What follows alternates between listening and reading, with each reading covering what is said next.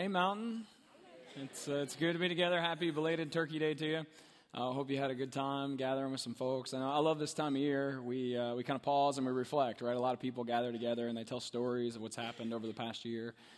That's kind of what we've been doing in this series called Unleash Love. We've been recapping what's been going on the past 2 years as we've been in this initiative together called Unleash Love. And it comes to a culmination at the end of December, and we've been just taking some time to sort of gear up for the end of the year and get excited about what God's been doing. And I want to start by just telling a little story. Back when we first started Unleash Love, something happened in my family that I thought was a really remarkable moment. My family and I, we were in constant friendship, heading home, and as we were coming up on the corner there was a homeless man sitting there on the side of the road, and he had a sign that said, hungry, God bless, right? And we've seen these signs before, and I don't know if it was kind of the newness of Unleash Love or the Spirit prompting, or maybe they're one and the same, right? I felt just this need to do something for the man, so we spun our minivan around, went back, got some holy chicken from Chick-fil-A. We pulled back up, and I rolled out my window, hey man, come here for a second. And he walks over, and I take the bag, and I give it to him and say, God bless you, I hope this is what you need today. And he kind of puts his head down and walks away. I don't know if it was shame or disappointment that he didn't get something different, like money. And I immediately started to question, like, oh, was that the right thing? Like, is that what he needed, to do the right thing? Or did he just want money and maybe this was a waste? And as I started to question my motives, all of a sudden in the back seat, my little 8-year-old boy, Isaac, kind of pokes his head up and he goes, hey, Dad. Yeah, son, I got a question. Did we just unleash love to that guy? And it struck me as, oh, yeah, I'm sitting here questioning my motive, like, is this the right thing to do or isn't it? And it took my 8-year-old son speaking up and saying, hey, Dad, I think we just did something good for God. Like, I think he experienced God because of something we did. And just then, like, it hit me, okay, this unleashed love thing, it's a way of life, right? And I start to think that my son is getting it, and fast forward to later that night, and he pulls his sister's hair, and I say, hey, son, go to your room. And as he's stomping up the steps, he turns around, Dad, this is not how you unleash love, right? And he takes off up to his room. But don't worry, it comes full circle, right? A couple weeks go by, and this idea of unleashed love has just kind of been instilled in my son. We have a great kids ministry around here, and they did some good work just teaching, hey, this is what people who love Jesus do. They unleash love. And he would start to say, hey, I've got an idea how I can unleash love at school to my teacher. Or, Dad, like Christmas time, can we bake cookies and unleash love to our neighbor? Like all these simple little gestures that he started to offer. And it made me realize something. Like, he got it. He instinctively knew something that it took me a minute to get, and that's the fact that the idea of being a Christ follower, it's not contained to an initiative called Unleash Love. Now, it goes well beyond that. As Christ followers, we are called to unleash the love of God each and every single day. And so while we're talking about the culmination of Unleash Love here at the end of December, we're also saying, like, we ain't done yet. God's not done yet. He's not done using his church yet. There is much more in store for what God wants to do in the kingdom of God, right? It doesn't run out. The cup doesn't run dry. And so while we're celebrating some stuff and kind of looking at this end date, we're also saying, hey, let's take the noun, the initiative that is Unleash Love, and let's, like Isaac kind of instinctively knows, right? Let's turn it into a verb. Something that's going to last well beyond the end of 2018. It's one of the reasons we had these t-shirts made. Some generous mountain people were like, hey, we want to make sure everybody knows that they're in the game. So next weekend, you've heard this before, if you're here at one of our services, Saturday, Sunday, or Monday night at Abingdon, you're going to get a free t-shirt. Bring somebody with you, first grade and up, okay? It's like if you watch the NBA playoffs, there's always this like pivotal moment in the series where they lay shirts out and everybody gets one. So everybody feels like they're a part of the action. Everybody's in the game.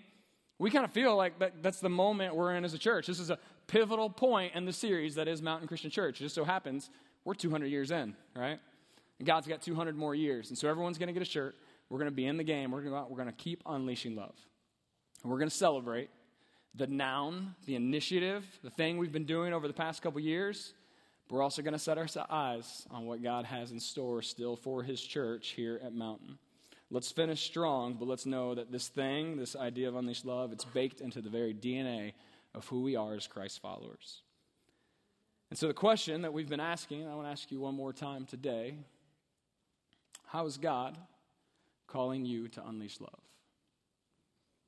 Really let that question sink in. How is God calling you to unleash love? And if you're willing to ask the question, and through this series, through your own study, through your small group, if you're willing to listen to God's response, my guess is you're going to feel activated to go and do something. If you weren't here the past 2 weeks, you should hop online and catch up. We've basically been working through the book of Acts, saying, here's the deal. Like, when God showed up, he unleashed his love through Jesus. And we come to this point where Jesus says, I came and I loved sinners. I loved the worst of the worst. I ate with sinners. I cared for those who were broken. I sat and spent time with those who no one else would sit and spend time with. And Jesus came and he unleashed his love. He showed us the perfect example of how a Christ follower is to live. And then he died. The ultimate example of love. Jesus on the cross, but then into the grave, and we know, resurrected again.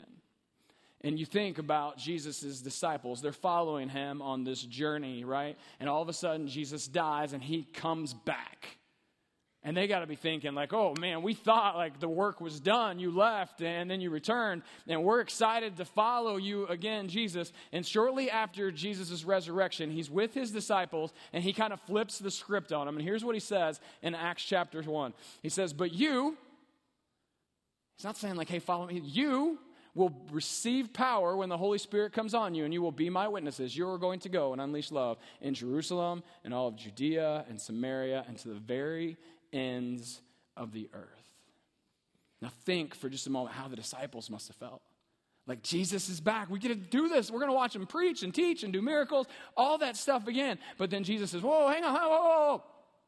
No. It's your turn. It's your turn. And just a second later, Scripture says that he was taken up before their very eyes. And you can kind of picture the disciples. Jesus says this, and then he starts to ascend to heaven, and you just kind of follow their gaze. And they're standing there watching as Jesus is taken into heaven. When all of a sudden, two men wearing white appear next to them, and they say this. Men of Galilee, they say, why do you stand here looking into the sky? The same Jesus who have been taken from you into heaven. Well, don't worry. He's going to come back in the same way that you've seen him go.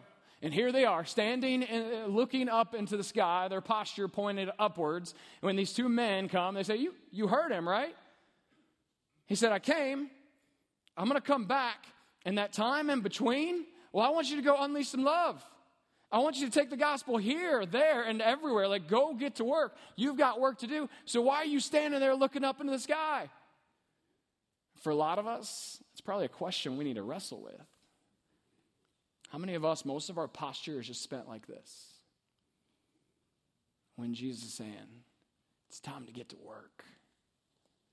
And the disciples, they turn around and they get to work. And on that day, God's church was born.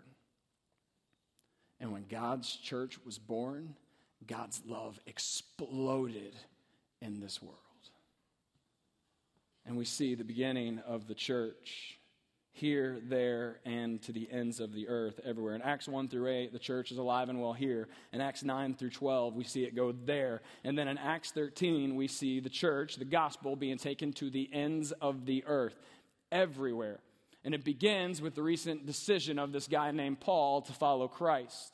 You see, you got to know a little bit about Paul here. Paul was the guy who felt like his job was actually to stop the Christian movement. He would persecute, he would kill, he would put in jail anyone who claimed to be a Christ follower. His job, as he knew it and saw it, was to do anything and everything he could to halt the movement that is the church, the gospel spreading. Until he meets Jesus.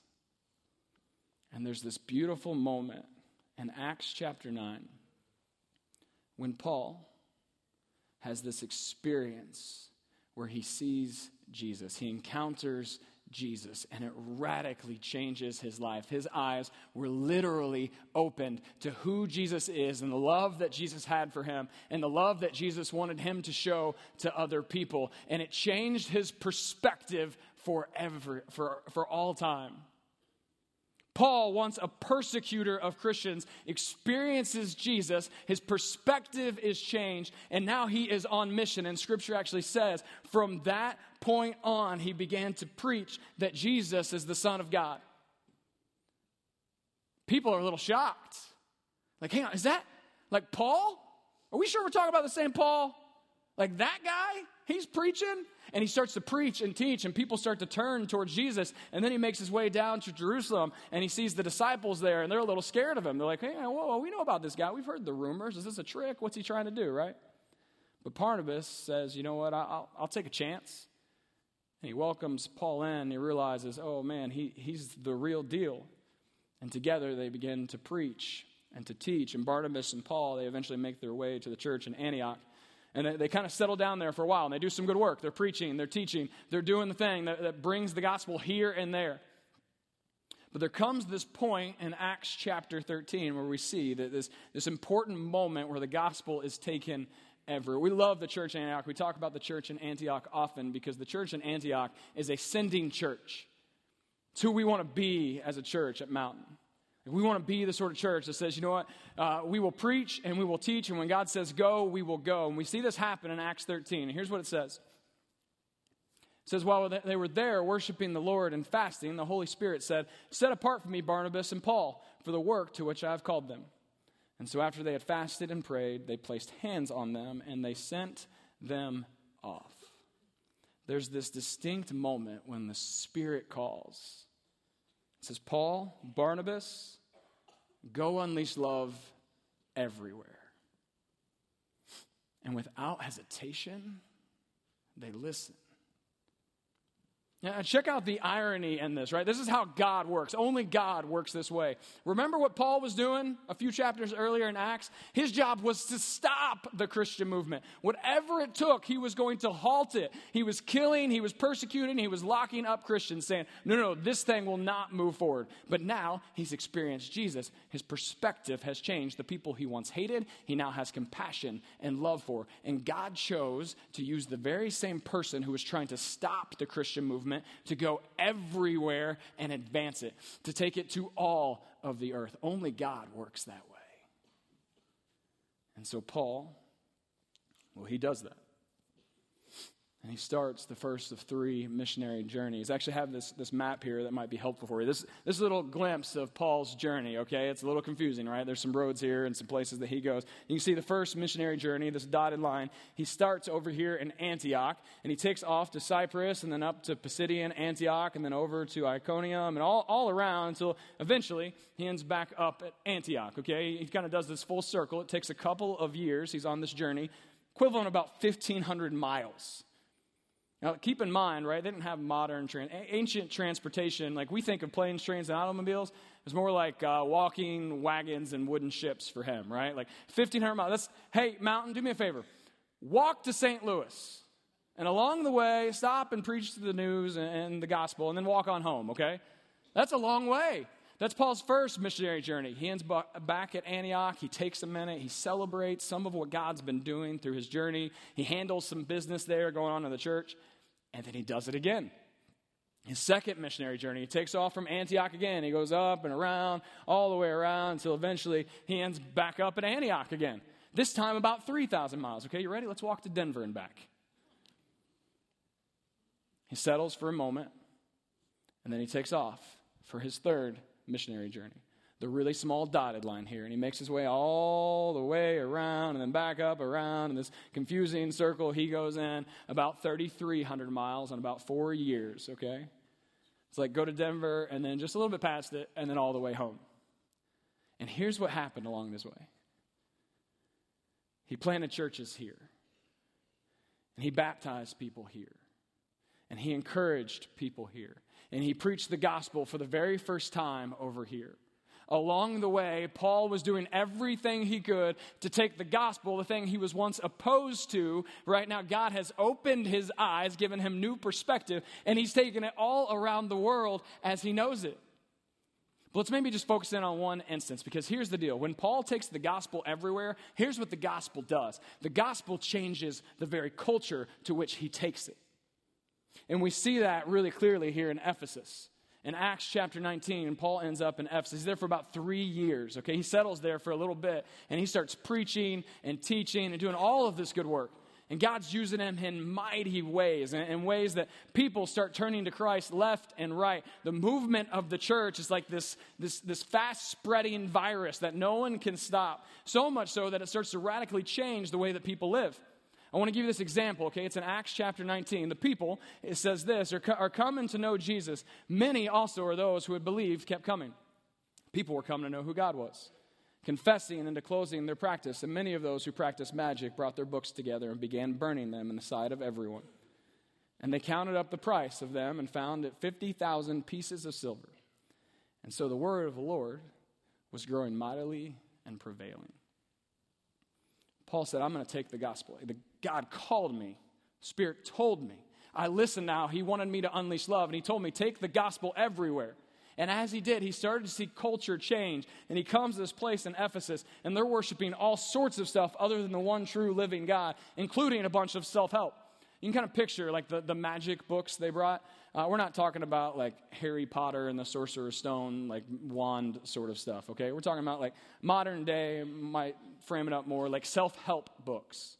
They've got all these self-help books. They've got the Oprah and the Dr. Phil books, right? And they're bringing them, and they're just like, man, I found Jesus, and I don't need this stuff anymore. And they just start burning it.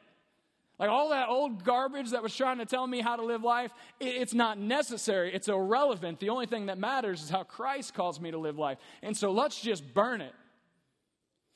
They're like, hey, let's tally up. What did we just burn? Like, how much was all that worth? And they pull the calculator out, they slide the things or whatever they did, right? And they end up saying, you know what? In our dollars, it's about $6 million of self-help books of the old way of living. You know what I would have done? eBay, Facebook Marketplace. Like, that would have been my first instinct. But when the gospel grabs a hold of them, they say, no, there's no other choice. Just burn it. Get it out of here. God has got a hold of our lives, and we want to live for him. So that old way of life, we've just got to get rid of it. You know, Ephesus, it was a center for pagan worship, in particular the god Artemis. And what would happen is people, they'd have businesses where they constructed idols of Artemis. Like that was their job, right? That they'd take silver and melt it down and create something for people to worship. And you want to see a good example of how the gospel changes culture? Well, in Ephesus, all these people whose livelihood is based on the making of idols, well, they start to get worried. Because the gospel is spreading so fast, and people are dumping their self-help books on the fire. They're taking their idols and they're discarding them because they're realizing the only thing worth worshiping in this world and this life is the one true living God who has unleashed love on us. So all these local business owners start to get concerned. Like our livelihood is at stake, right? Like we are in the idol-making business, and people no longer want idols. And Demetrius, a silversmith who made his living this way, he actually brings attention to this in Acts chapter 19. He says, and you see and hear this fellow Paul? Like he's convinced and led astray a large number of people here in Ephesus and in practically the whole province of Asia. Holy cow. Guys, Paul was the guy saying, no, stop the gospel. My job is to crush this movement. And then God got a hold of him. He gave his life to Christ. His perspective changed, and he started to have compassion and care about people who at one time he could care less about. And he takes the gospel here, and he takes the gospel there, and then he takes the gospel everywhere, and now practically the whole province of Asia is responding. Wow. God called him. The Spirit said, set apart Paul and Barnabas for the work I have for them to do. And Paul took the Spirit's prompting seriously. And I hope, if nothing else, you'll see today that Paul's missionary journey to us is just a beautiful example. Once in opposition to the church, he encounters Christ, and his eyes are open, and he sees this world that is lost and far from Jesus, and he makes it his life's mission to ensure that more and more people know about Jesus. And it turns out this is like the warning Jesus gives us. When you come to know Jesus, you're going to have compassion. You're going to see the world differently than you did before. Have you ever seen one of these videos of someone who's colorblind?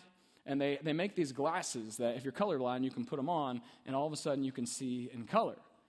It's just this radically different perspective of the world. Here's a video I want you to check out of two brothers who are colorblind who see in color, full color for the first time. Check this out.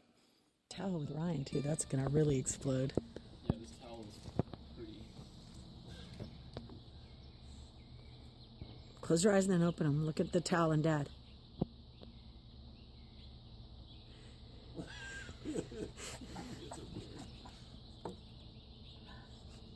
What do you see? Tell us.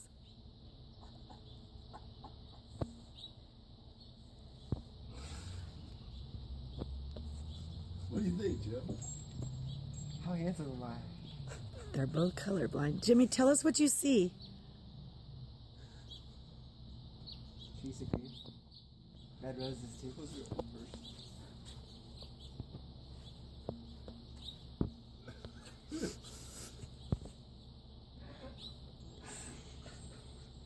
So bright.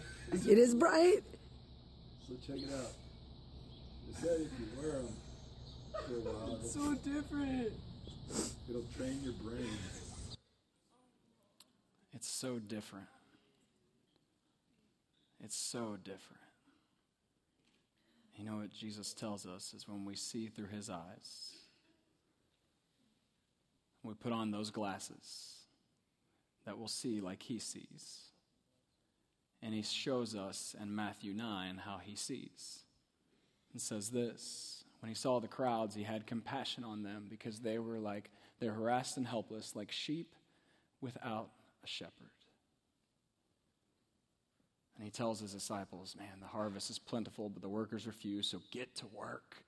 Go unleash love. When we see through the lens of Christ, we have compassion here, there, and everywhere for people who are nothing like us and then the people who are just like us. It opens our perspective and gives us compassion in a way that we see that the world is like sheep without a shepherd who just need to know and experience the love of Christ. We need those kind of glasses. We need to see through that kind of lens. And so, friends, let me ask you the question one more time. How is God calling you to unleash love here, there, and everywhere? We all have neighborhoods and workplaces, things that we can do to be on mission every single day. But I think God is calling us to have skin in the game in all three areas. After all, he doesn't say to his disciples, hey, go here, there, or everywhere. No, he says, go to the ends of the earth. All of us have that call. And so how are you going to do it? How is the Lord prompting you today to go everywhere? For some of us, it's as simple but as meaningful as saying, you know what? I'm going to continue to practice radical generosity in and through my local church because as we're going to show here in just a minute, the local church is having a big impact everywhere. We're going to celebrate that a little bit. Some of us, we say, we're just going to keep going. For some, like, hey, I need to go on my first short-term mission trip. I went to Puerto Rico this year. I want to show you a quick picture of my team here. A lot of these people were brand new. They've never been on a mission trip before ever. It was really fun. We had 17 years old all the way up to 72-year-old. And like John, my buddy who's 72, he's like super old, okay?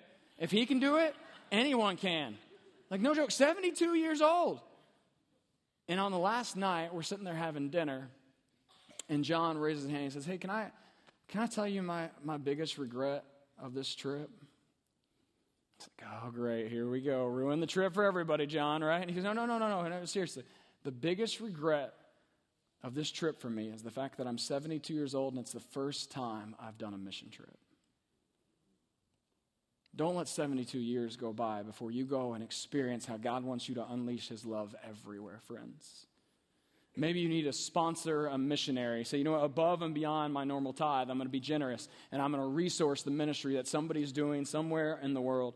Maybe you need to sponsor a child who doesn't have access to basic health care and education. Maybe God is calling you into the mission field, and you're sitting, whoa, hey, I didn't say that. Well, here's a question for you.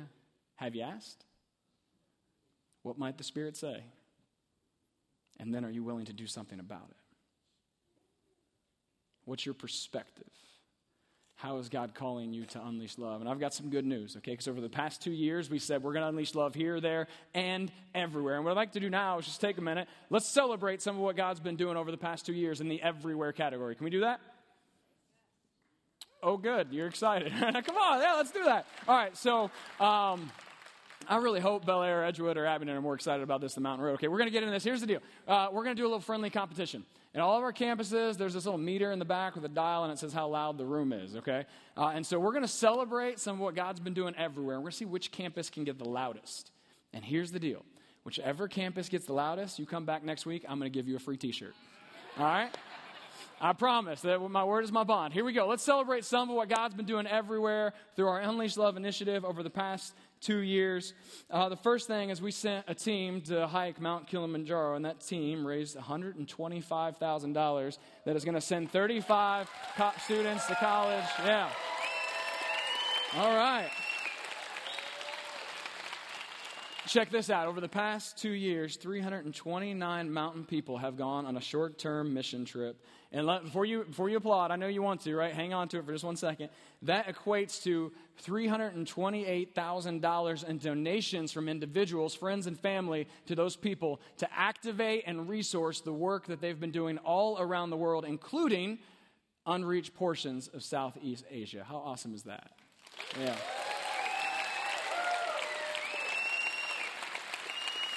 I want to show you a little glimpse of some of the missionaries that have left from Mountain over the last 20 years, okay? These are people just over the past 20 years who have gone. But let's take a look at who has been sent to long-term mission work just over the last 2 years. Look at the size of that list. People who have said, I'm going to leave the comfort of my home and my family, and I'm going to go. And some have gone for a minute and come back to Antioch and are resting up, and some are still abroad doing hard work. How great is that?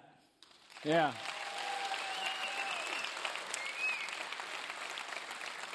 All right, you better get ready, okay? This next one, you ready? Here we go.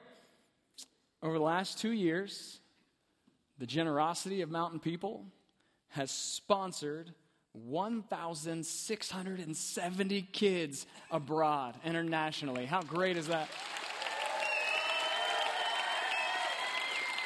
That means total as a church, we're sponsoring just over 3,000 kids who now have access to basic health care and education and resources like simple things like food that we take for granted. Now, you do the math on that, 3,000 kids every year, that's $1.4 million that Mountain People are sending straight to organizations who are taking care of these kids all around the world. Yeah. Now let's talk about planting some churches. We're an Antioch church. We're a sending church. We want to plant churches. We want to resource the ministry that's happening all around the world. Over the past 2 years, our friends with Mohi and CMF in Kenya have planted 32 churches, equating to 1,983 new believers in baptism.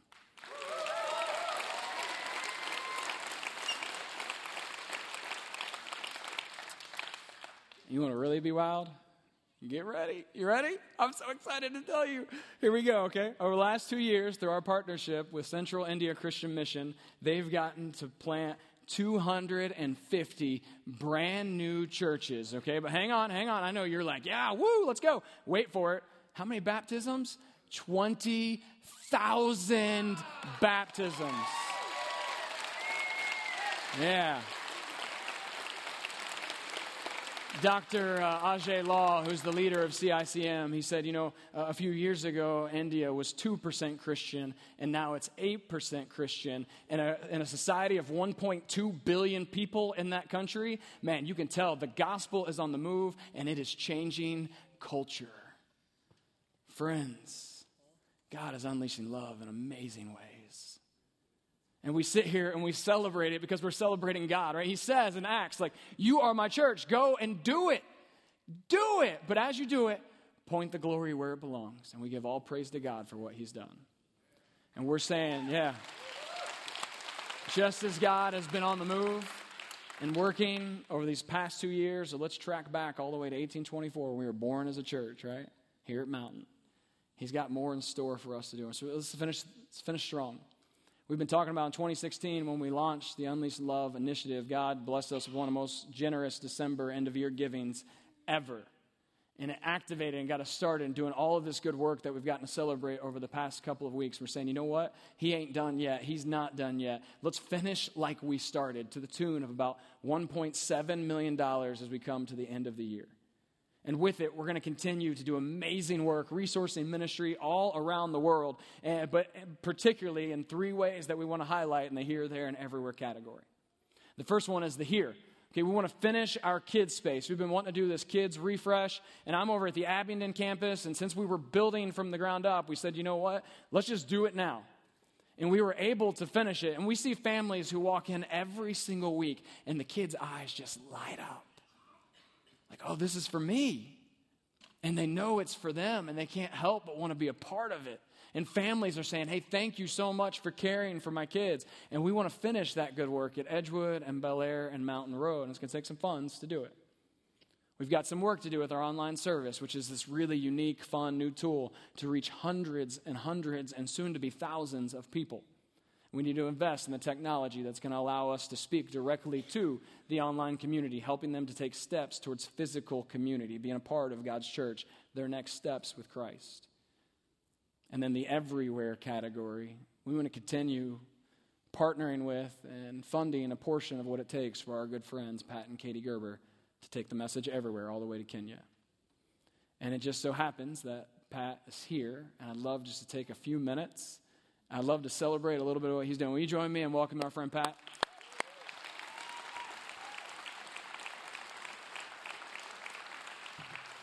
Pat, welcome. Good to see you, brother. Wow, thanks. Thanks, everybody. Good to Yeah, be here. it's good to be together. Pat, things have changed a little bit since you were here a couple years ago. There's a lot of new people connected to the mountain community. We launched this new campus, this small little beautiful, amazing baby. It's like a toddler now. It's really making a mess of everything, named Abingdon. Okay, and so there's a lot of new folks around here that maybe don't know you or your history with Mountain. So really quickly, fill us in. Give us the quick recap of your history with Mountain. Okay. So we came in 2010, my wife and daughter and I, as a package deal in 2010. So my wife's a children's pastor, and there was a need here at the Mountain Road campus for a children's pastor. And then as Mountain started talking about Edgewood, we were really excited because we lived in Edgewood, and so she became the Edgewood children's pastor. And then I've always been in multimedia, and so they needed somebody to kind of coordinate all the graphics and the videos that are being created here. And so I did that, as well as training some of the worship production tech, the people running cameras and in the booth and things like that. So that's what we did. We were here for 6 years, and so Mountain's church home. That's awesome. So you had a good, long, fruitful ministry here at Mountain, and then one day the Spirit kind of led you somewhere else, and we had the opportunity to help be a part of that, to send you all. It was in a December end-of-year giving that we were able to send you to Kenya, and that's pretty far from here. It's a different place. It's not just like down the street. It's across the pond. Tell us about the discernment process. How did you get there? So we were kind of actually going through a kind of a difficult time, and we set aside a day to pray about it. And when that day came, we actually didn't even get to the let's sit down and pray about it. God just told us Kenya. And we were pretty shocked because that was not what we thought. We had no idea. But we had been there before multiple times and loved the people there. And so it just made sense. It brought clarity to our future. We could see ourselves like, oh, yeah. And then it also just made sense out of our past. Like the things that have happened in our lives up till now, both good and bad, we felt like they made sense. Oh, God was preparing us for Kenya. And so we instantly said yes, told folks in our small group that night, hey, we're moving to Kenya. And in fact, and then took to Ben and some leaders at CMF, the missions organization, and everybody seemed to be in agreement that seemed like what God was calling us to do. Okay, so the Spirit prompted, and kind of without hesitation, just like Paul, you said yes, and maybe a little hesitation. All right, but now you're there, you're doing good work. Like I said, our end-of-year giving a couple years ago, we had the opportunity to kind of bless you and send you and fund a portion of what you all are doing. So tell us, what is the work? What roles do you play? What are you doing there in Kenya? Well, first I just want to thank you guys for that large offering that happened. That we didn't have enough monthly support coming in, and so But we really wanted to get Hannah there in time for middle school. Middle school's an important time. We wanted her to get there day one, and so that allowed us to go that early and be there all this time. So thank you very much to everybody who did that. And there's also a lot of people here that support us monthly, so thank you so much. What I do is I work in Missions of Hope International, or MOHI's, communications department. So I do a lot of photography, video, social media, just telling the story of what God's doing amongst the people in Kenya, amongst MOHI, to all of our partners. We have about 70 church partners like Mountain around the country and around the world, and so we get them the stories to tell those stories. So, and then also just help them with some technology needs to advance their technology usage. And then actually starting when I go back in January, we have a new project to take computers into all of our 23 schools so that our kids can have the computer skills to get into a really tough job market and succeed and get the good job. So we're real excited about that. That's awesome. That's what you do. Give us That's a quick what I do. glimpse of what Katie does. So Katie works in the spiritual department. She's hang on. What does that say about you? She's more spiritual. Okay, that's what I thought. Right. Just want to make sure we got that clear. All right, that's clear. Everybody knows that. So she works, focuses on the kids up through 8th grade. Probably 10,000 or 12,000 kids. She's writing their daily devotions that they do in school. She also helps with VBSs. That churches like Mountain will send teams to do a VBS at one of our schools and bless our kids that way. And about 35 came this year, and so she coordinates all the logistics from the American side, planning it ahead of time, to the Kenyan side, the logistics of the Kenyans that are actually going to do it with them. And then she also works with the local Kenyan churches. They're Sunday school teachers. She'll do trainings for them to ways to teach the Bible more creatively for the Very kids. cool. So that's what we do. Awesome. So that's a little bit of what you do. We've been sharing some stories of how God's been working. Give us a quick glimpse. How has God used you to unleash his love there in Kenya and the everywhere that you're at? Okay. Well, it's really a blessing for me personally to be able to see this rich history of partnership between CMF, the missions organization, Mountain, and Missions of Hope in Kenya, because those are my 3 employers since I graduated from college. And God's been working through them together. Back in 2007, long before Ben was my boss, I was working for CMF, and this crazy pastor in Maryland was pushing us to create this child sponsorship program. He's still crazy, by the way. Yeah. Okay. So we did. We created this child sponsorship program to bless this ministry in Kenya, and God has been blessing it and went from those couple hundred kids that were sponsored at the beginning here to now other churches all over the country and some around the world are now partnering with us. And this year, starting in January, our new school year starts. We'll probably start with 18,000 students in 23 different awesome. schools. God has been blessing this ministry. It's very exciting. Yes, thanks. We spend our time, Katie and I, investing in Kenyans, the Kenyan co-workers that we work with, and because they're the ones that are doing the ministry, they're out in the community and being able to reach more and more people and in our schools, and so that's how we spend our time. In fact, I just heard a story about some of them working with Nancy. Nancy is a single mom of 3 boys in Mathare in the slums, and she had really bad arthritis in her 30s, to the point where she couldn't walk or couldn't leave her house, and she's bedridden. And so obviously couldn't make any money for her kids to eat. And so her 3 boys just did what happens a lot of times. They just had to go out in the streets in the slums, try to find food amongst the trash or whatever. And one of the boys, Reuben, did what, again, which is common. He started sniffing glue as a cheap high. And that's just really to cover the pain of hunger. And got addicted, of course, and was just really messing up his life, obviously. And so a MOE social worker, one of our employees, goes into the community, meets his family, and gets the 3 boys into our school where they're getting meals and getting fed every day. And then Reuben needed some rehab, and so got him into rehab, and he's out, and he's actually in our schools now, doing well, getting much better. And his mom, Nancy, the community around them, the Christian community, has kind of adopted them, this family, and they're providing meals for them, helping mom out with chores around the house and things. And that's just a beautiful picture of what Missions of Hope International does through partners like you. So if you sponsor a kid through Missions of Hope International, this is what your money is doing, is things like this. This is what we're all about. Yeah, that's awesome, man. It's good. We celebrate what God is doing in and through the ministry that you guys are involved in there. So as we kind of look towards the culmination of Unleash Love, but also the spirit of this thing is going to keep going, right? It's something that doesn't end. We're called as Christ followers to unleash love always. And we're wrestling down the question of how is God calling us to unleash love here, there, and especially on the everywhere piece. What would you say to us?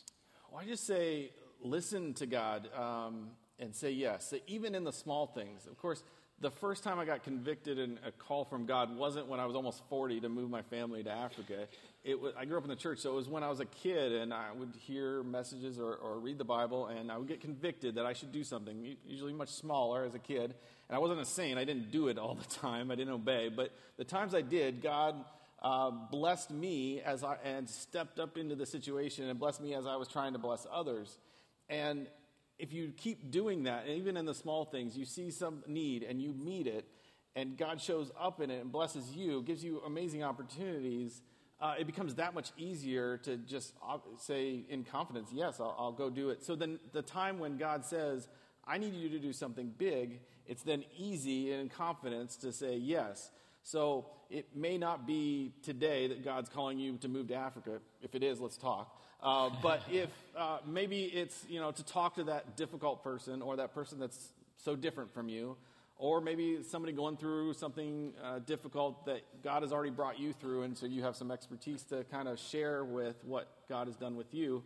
Or maybe it's to radically transform the life of a kid in Kenya through child sponsorship, or to go on a trip to Kenya and just let God rock your world and see who he is through a ministry he's blessing in a completely different culture. I think missions trips do that and help form our relationship with God.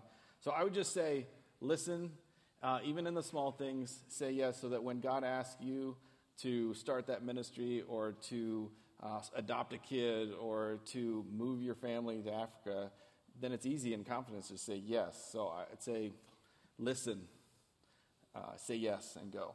Awesome. Well, thanks, brother. We appreciate you. All right, thanks. Mountain, let's unleash some love. All right. How are you? Yeah. How is God calling you to unleash love here, there, and everywhere? Do you have the glasses on? Do you have the perspective of Christ, or do you have compassion on the sheep who don't have a shepherd? Let's go unleash some love. Pat, let me pray for you, brother.